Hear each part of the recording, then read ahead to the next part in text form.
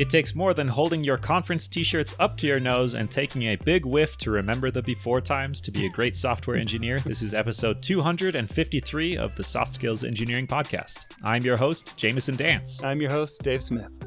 Soft Skills Engineering is a weekly advice show where we answer your non-technical questions about the technical field of software development. It's been so long that conference t-shirts are starting to rotate out of my wardrobe, like they're wearing out without being replaced. Normally the replacement rate... Like threadbare. Yeah, normally I donate lots of them because the incoming volume is enough that it's more than I can fit on my body at once. Not anymore. Not anymore. It's a good thing you had an emergency fund of t-shirts ready to go. I did, yeah. Several years. It's getting depleted now. Lots of my shirts have collars now. My wife is very excited about this opportunity. I make up for it by wearing sweatpants, I guess. Dave, do you want to thank our patrons? Yeah, I want to say thank you to those that are contributing at the level that gets them a weekly shout out. They are Monkey Face Emoji, which we were previously calling question mark due to CSV import-export problems. We were right? Oh my gosh. Yeah. Now, if I had called this is a question mark, but actually I can tell by the shape of the bits, this is a monkey face emoji, then that would have been another level of being impressed. And lest anyone worry, this monkey face is actually the name of the emoji on Emojipedia. So that's what this is. It's very small, so I was wondering if maybe I had misidentified it. But no, monkey face emoji. Thank you. The other people on the list are Jonathan King, testingisdocumenting.org, Adrian Bordink, Roman Denisov, FizzBuzz Influencer, Olet Apofadii, Kjarn Sveinson, Ragnar Hardison, Nick Hathaway, Travis Sanders, Dennis Bogdanov, Braden Kane, Stephen Armand Lee, John Grant, Taras Haruk, Chris Hogan, the Agile Ventures Charity, Nick Cantar, and Philip John Basile.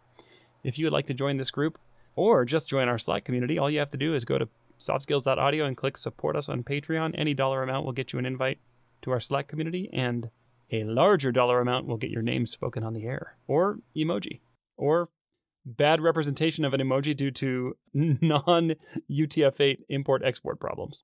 Yeah, just save us time and send us the raw sigils. Think of the string of emojis you could put together and make us say, and what price tag you would put on that. There's probably some kind of brewing, like emoji-only language that's kind of just bubbling out there. I'm going to read our first question instead of theorize about linguistics. This is from an anonymous listener. Thanks for the show. I absolutely love getting awkward glances from people when I laugh out loud randomly in public places. I have been at my first job for 2 years, including an internship. The work I got to do as an intern was absolutely brilliant, and I learned new things almost every day. Then I joined as a full-time employee, and things were good at first. For the past year, things have gone downhill. I barely get to write code and spend most of my time reviewing and writing documents in Excel and Word. I find this unsatisfying and can barely get the work assigned to me done due to lack of motivation and interest. However, I am fairly convinced that the compensation and other perks I get here, as well as the coworkers and management here, are some of the best I could find. Should I follow the soft skills engineering advice and quit, or should I stick around because of all the other favorable conditions I mentioned? In other words, how should I decide between satisfying work versus favorable conditions? Favorable. What would you say? Favorable, meaning my coworkers are nice. Well, they said the salary and management and perks are good.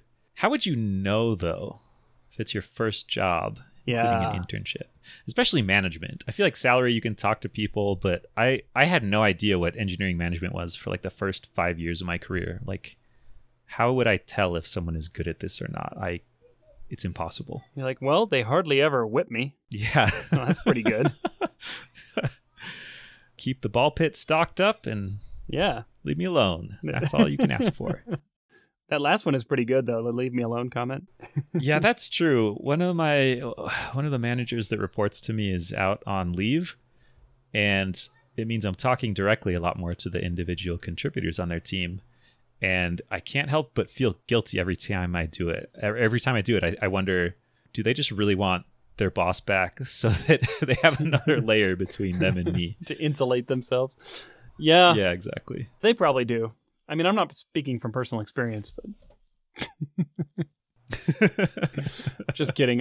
Here's the crazy part. I set an hour of my week aside every week just so I can hear your voice. And I think they're lucky. Ah, that's true. I'll tell them people pay for this opportunity, like sort of pay with the attention, I guess. I don't know. Pay in the form of opportunity cost. Yeah. So the first thing you should do is talk to your boss. That's maybe is that the second most popular advice we give after quit your job? Quit your job, but if you don't want to quit your job, talk to your boss. Yeah, talk to your manager. Tell them your concerns about how you're spending less time writing code and it's affecting your work performance, because maybe there's nothing they can do. Maybe they'll say, that's too bad. This is the work that has to get done. And I hope you change yourself into a person that likes this. But it's very possible that there are other options here, and you just don't know them from not mentioning anything. Yeah, maybe you're that very agreeable person on the team who gets maybe you got all the glue work. Yep. And glue work here is a lot of Excel. Yeah. And your boss just appreciates you so much, but you're the only one not complaining about having to write Excel spreadsheets all day. Yeah. I mean, ultimately, your manager's choice is get someone else to do this work or get someone else to do this work, right? Like either they help you transition to something you're more excited about or focus on other things at work, or eventually you will probably quit because of this. And then they'll still need to find some other way to get this work done. Yeah. Put it to them that way. Eventually I'll quit. You have 3 months. Yeah. Make it fixed. I think another thing that makes this more urgent is the first job for 2 years piece. I'm assuming this person is a software developer and they're interested in progressing technically in their career. Mm-hmm. And it's pretty important that you get very hands-on in those beginning parts of your career. Oh, yeah. They have a big effect on your trajectory, or they can. And this could cost you. I mean, you're missing out on valuable technical experience right now. You have just changed lanes into the Excel engineer career track, potentially. Yeah. It's time to put the blinker on and change back. Often, like management or business analyst or product manager, or I don't know, there are a bunch of other roles that are kind of tech adjacent that involve a lot of Excel and Word.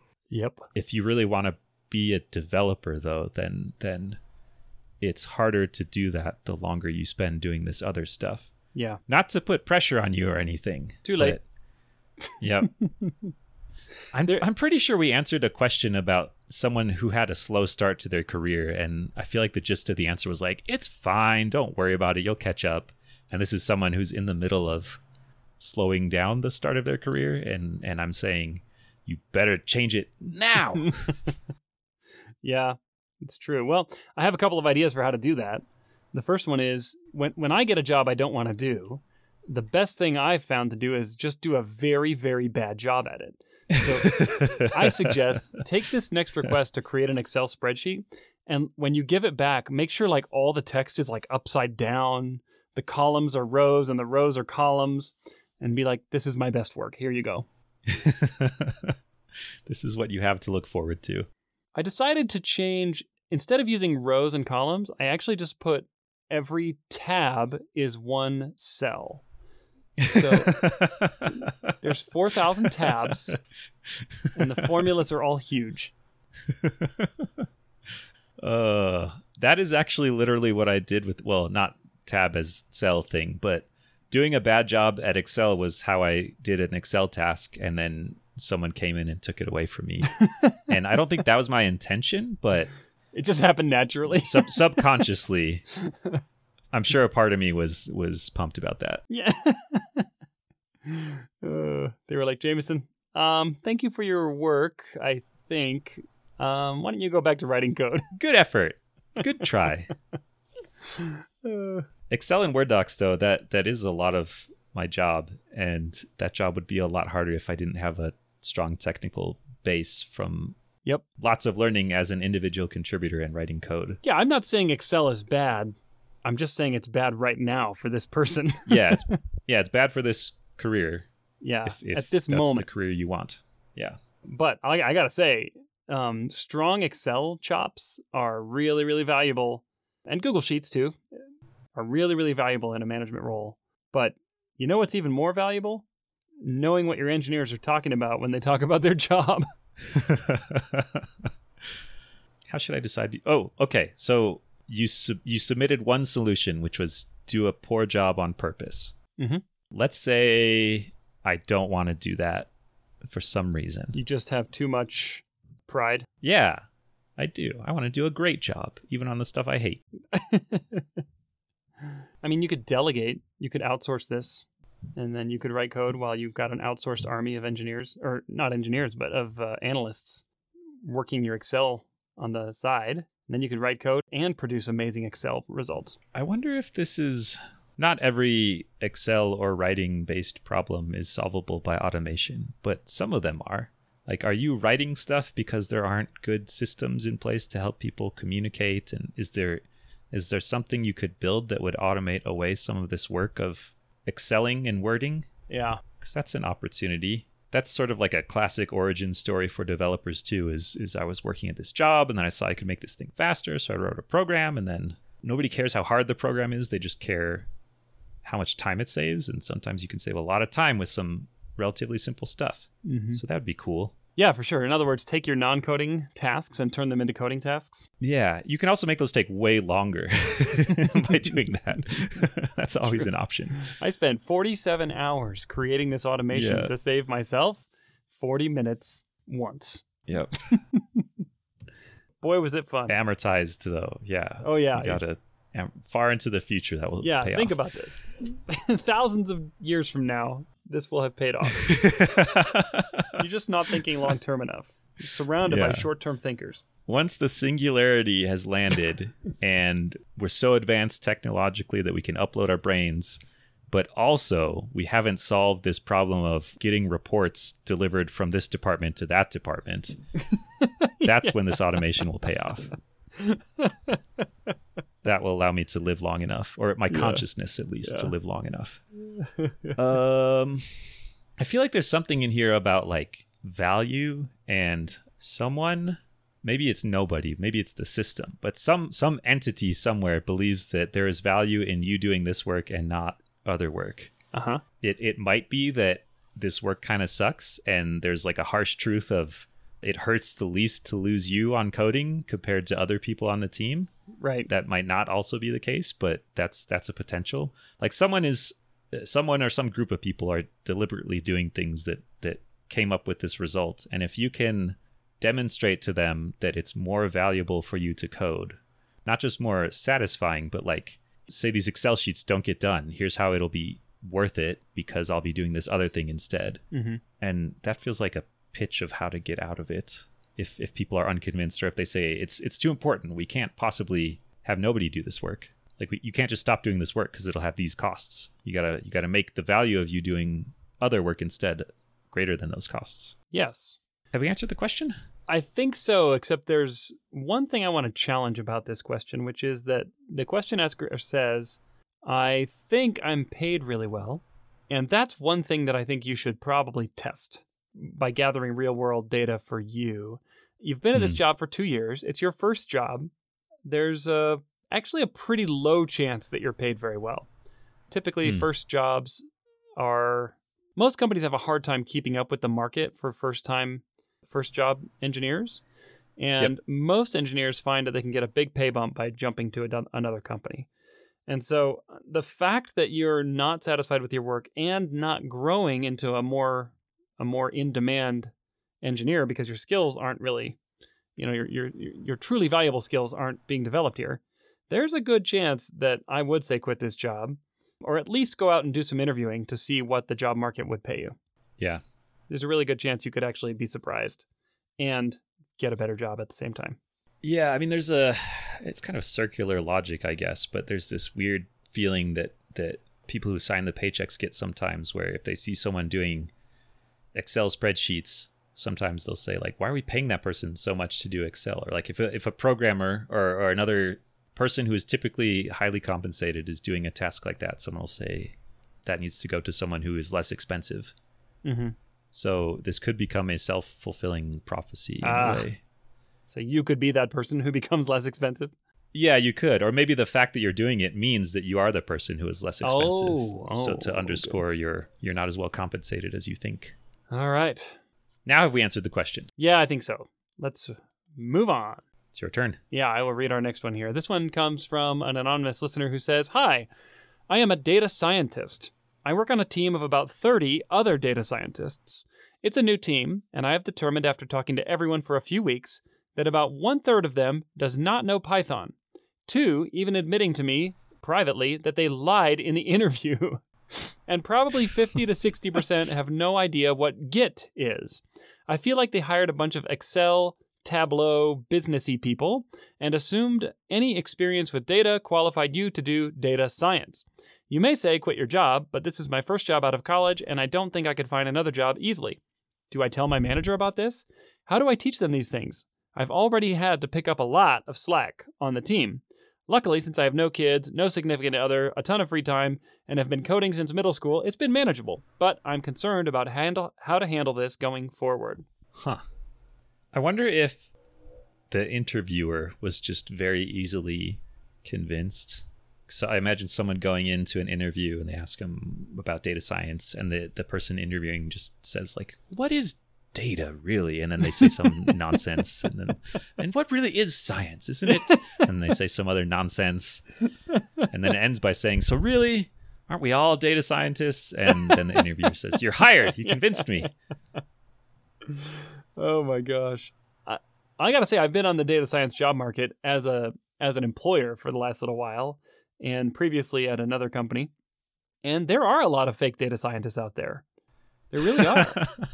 Why? Is it because it's an in-demand field? I think, yes. So first of all, I think that the salary for a proper data scientist is very high. These people are compensated much higher than software engineers even. So that's one thing. And the other thing is, I think the title is not descriptive enough. It's like a very wide band. Yeah, like I can do that. I can do data. Yeah. I took science classes in high school. My phone has a data plan. Yeah. I took science classes. Exactly. I have a Star Wars costume. No, not Star Wars. Oh, crucial error. Star Trek. I was talking about data. Oh, Lieutenant Commander Data. Yes. Yeah. Oh, yeah. Ugh. I have a positronic net. Anyway, more Star Trek than I know. Yeah, if I had a nickel for every time you've conflated Star Wars and Star Trek, there are like so many nerds who are just throwing up in their mouth right now and unsubscribing from the podcast. I know. Listen, that is not a mistake I have made. This is 100% on you, Jamison. I have never conflated those two. Anyway, if you're leaving the community because you're appalled at me not liking Star Wars or Star Trek enough, just know that Dave makes up for it with vast expertise. Please come back. Yes. Oh man. Anyway, so yeah, I think there's a lot of people who think, well, actually, here's the crazy part. Data science does involve a lot of things that people do who are not data scientists, such as just simple statistics and complex statistics too, but I'm just talking about the stuff that's more entry level. I mean, there's a lot of simple statistics. There's a lot of like spreadsheet jockeying. There's a lot of like data wrangling, like getting your hands on data. There's a lot of SQL. And a lot of people are like, oh, I can do SQL. Maybe I'm a data scientist. But the fact is, data scientists do things that are way more sophisticated than that. But that stuff, those skills are necessary to become a data scientist. So I think there's some confusion. Also, this field is extremely technical.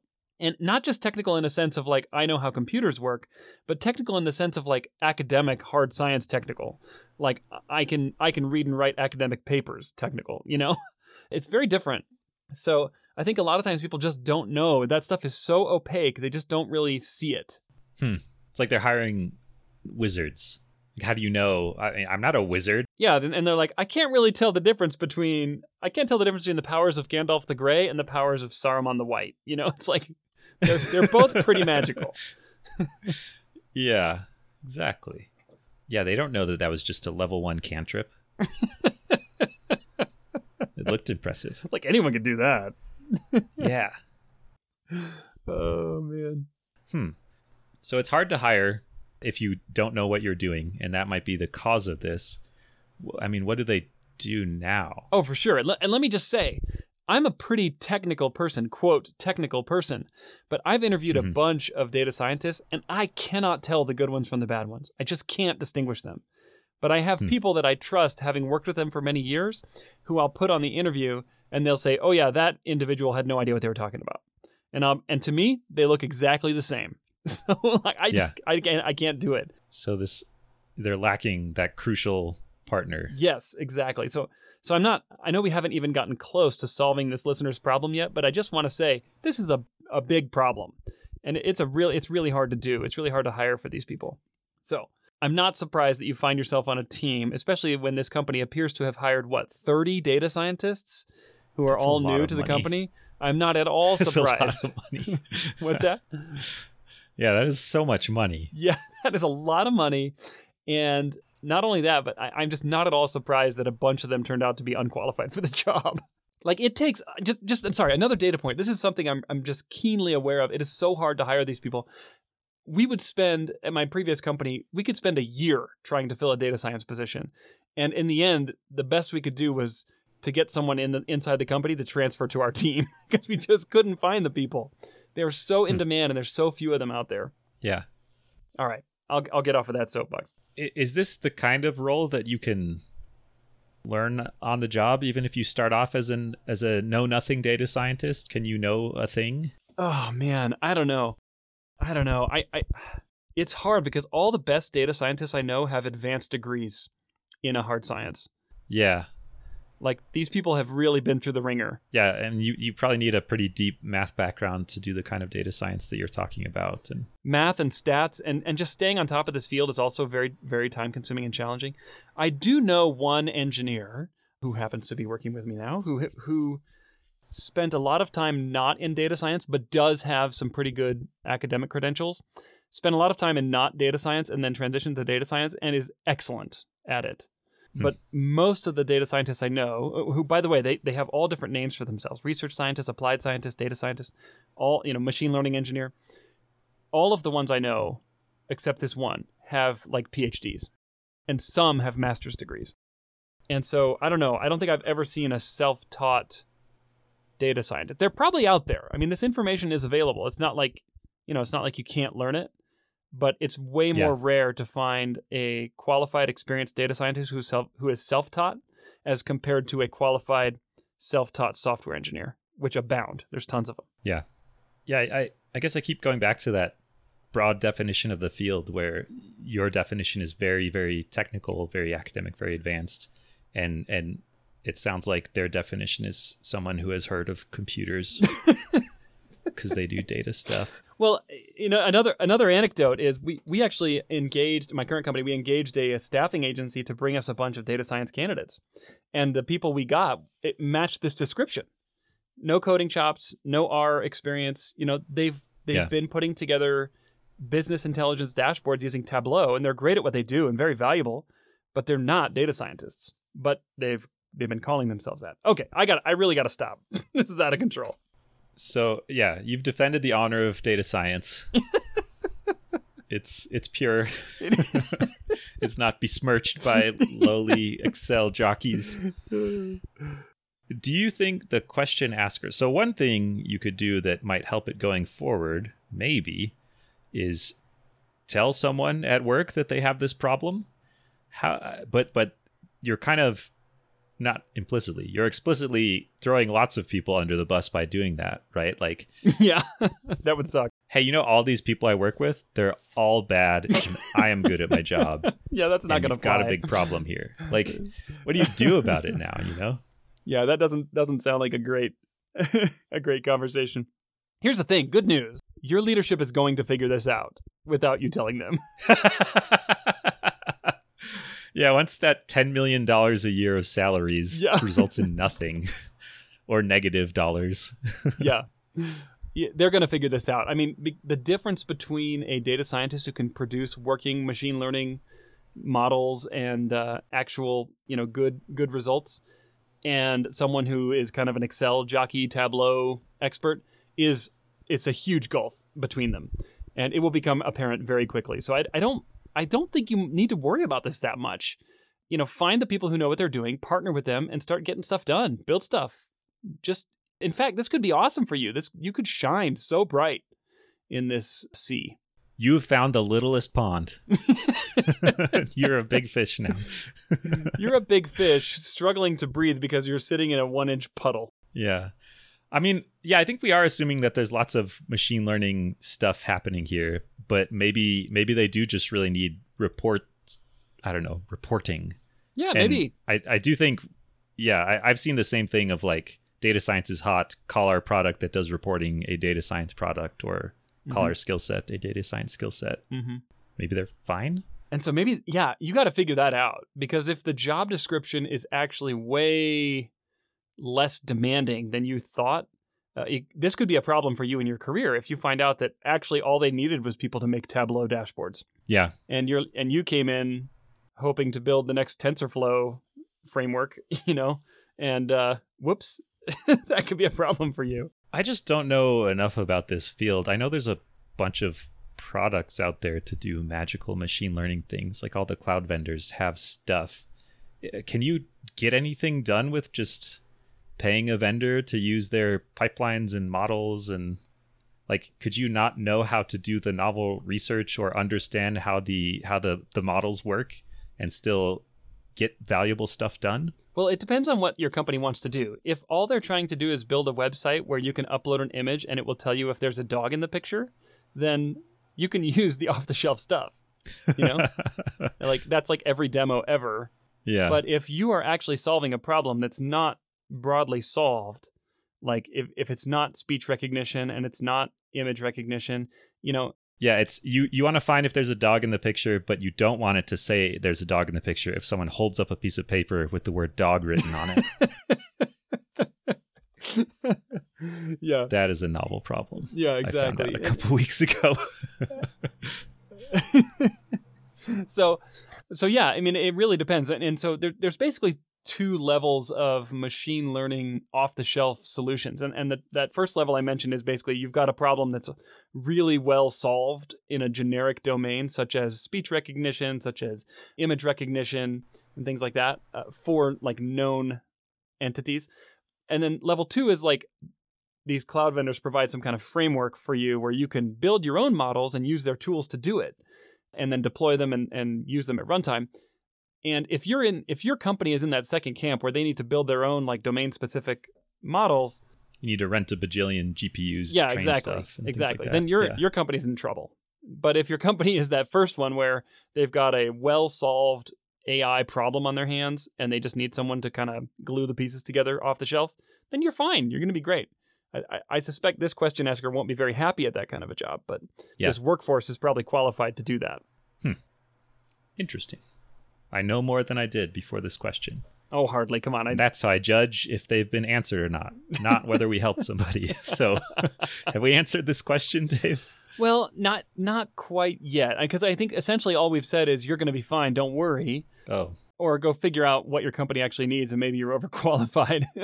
It sounds so bad when you sum it up like that. But yeah, I think most of our answers sound pretty bad when I sum them up. That's why we don't anymore. We used to at the very beginning of the show. But I think I'm having a hard time imagining myself going to my manager and saying, "Do you realize we've hired a bunch of phonies?"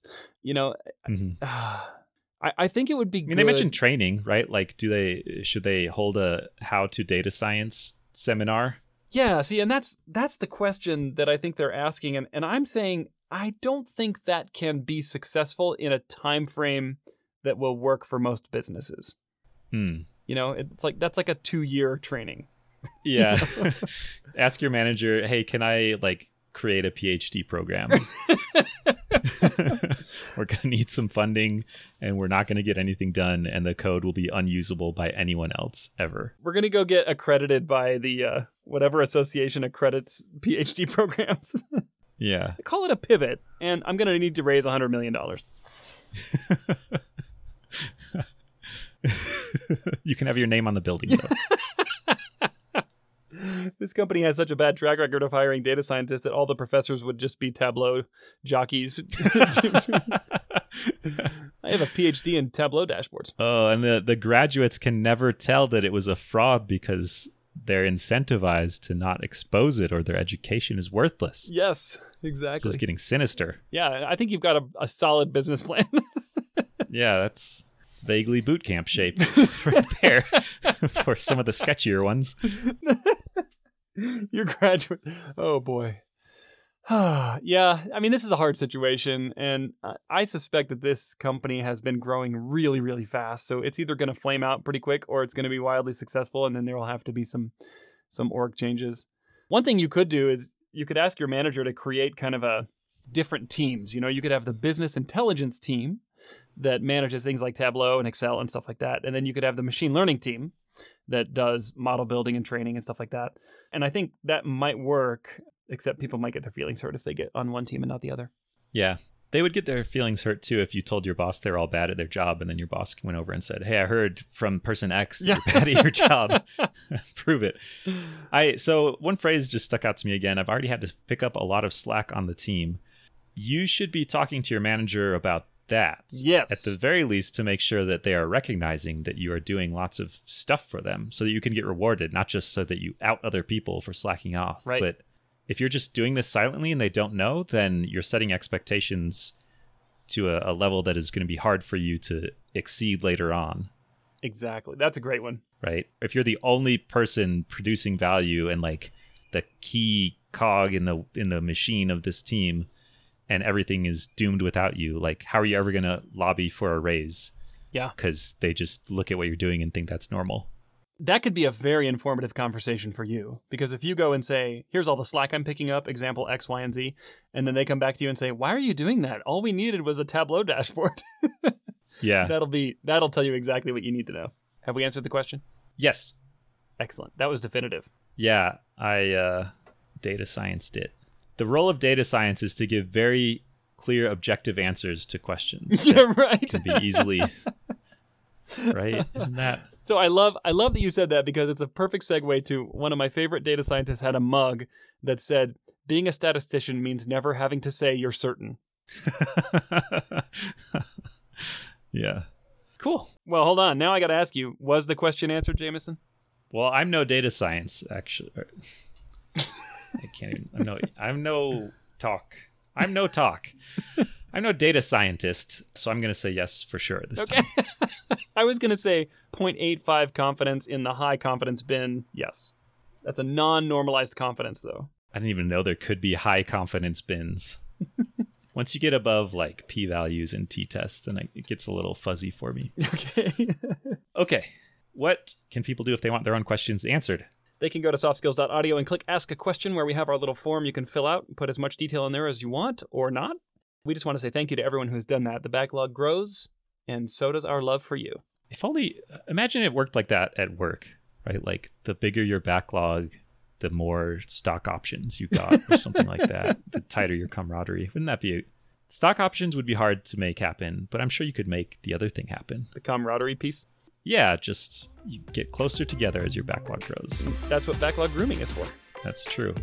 I mean, people do come together in foxholes, so adversity does create closeness. Yes. I think that means our show is done. Yep. Thank you for listening. We'll catch you next week.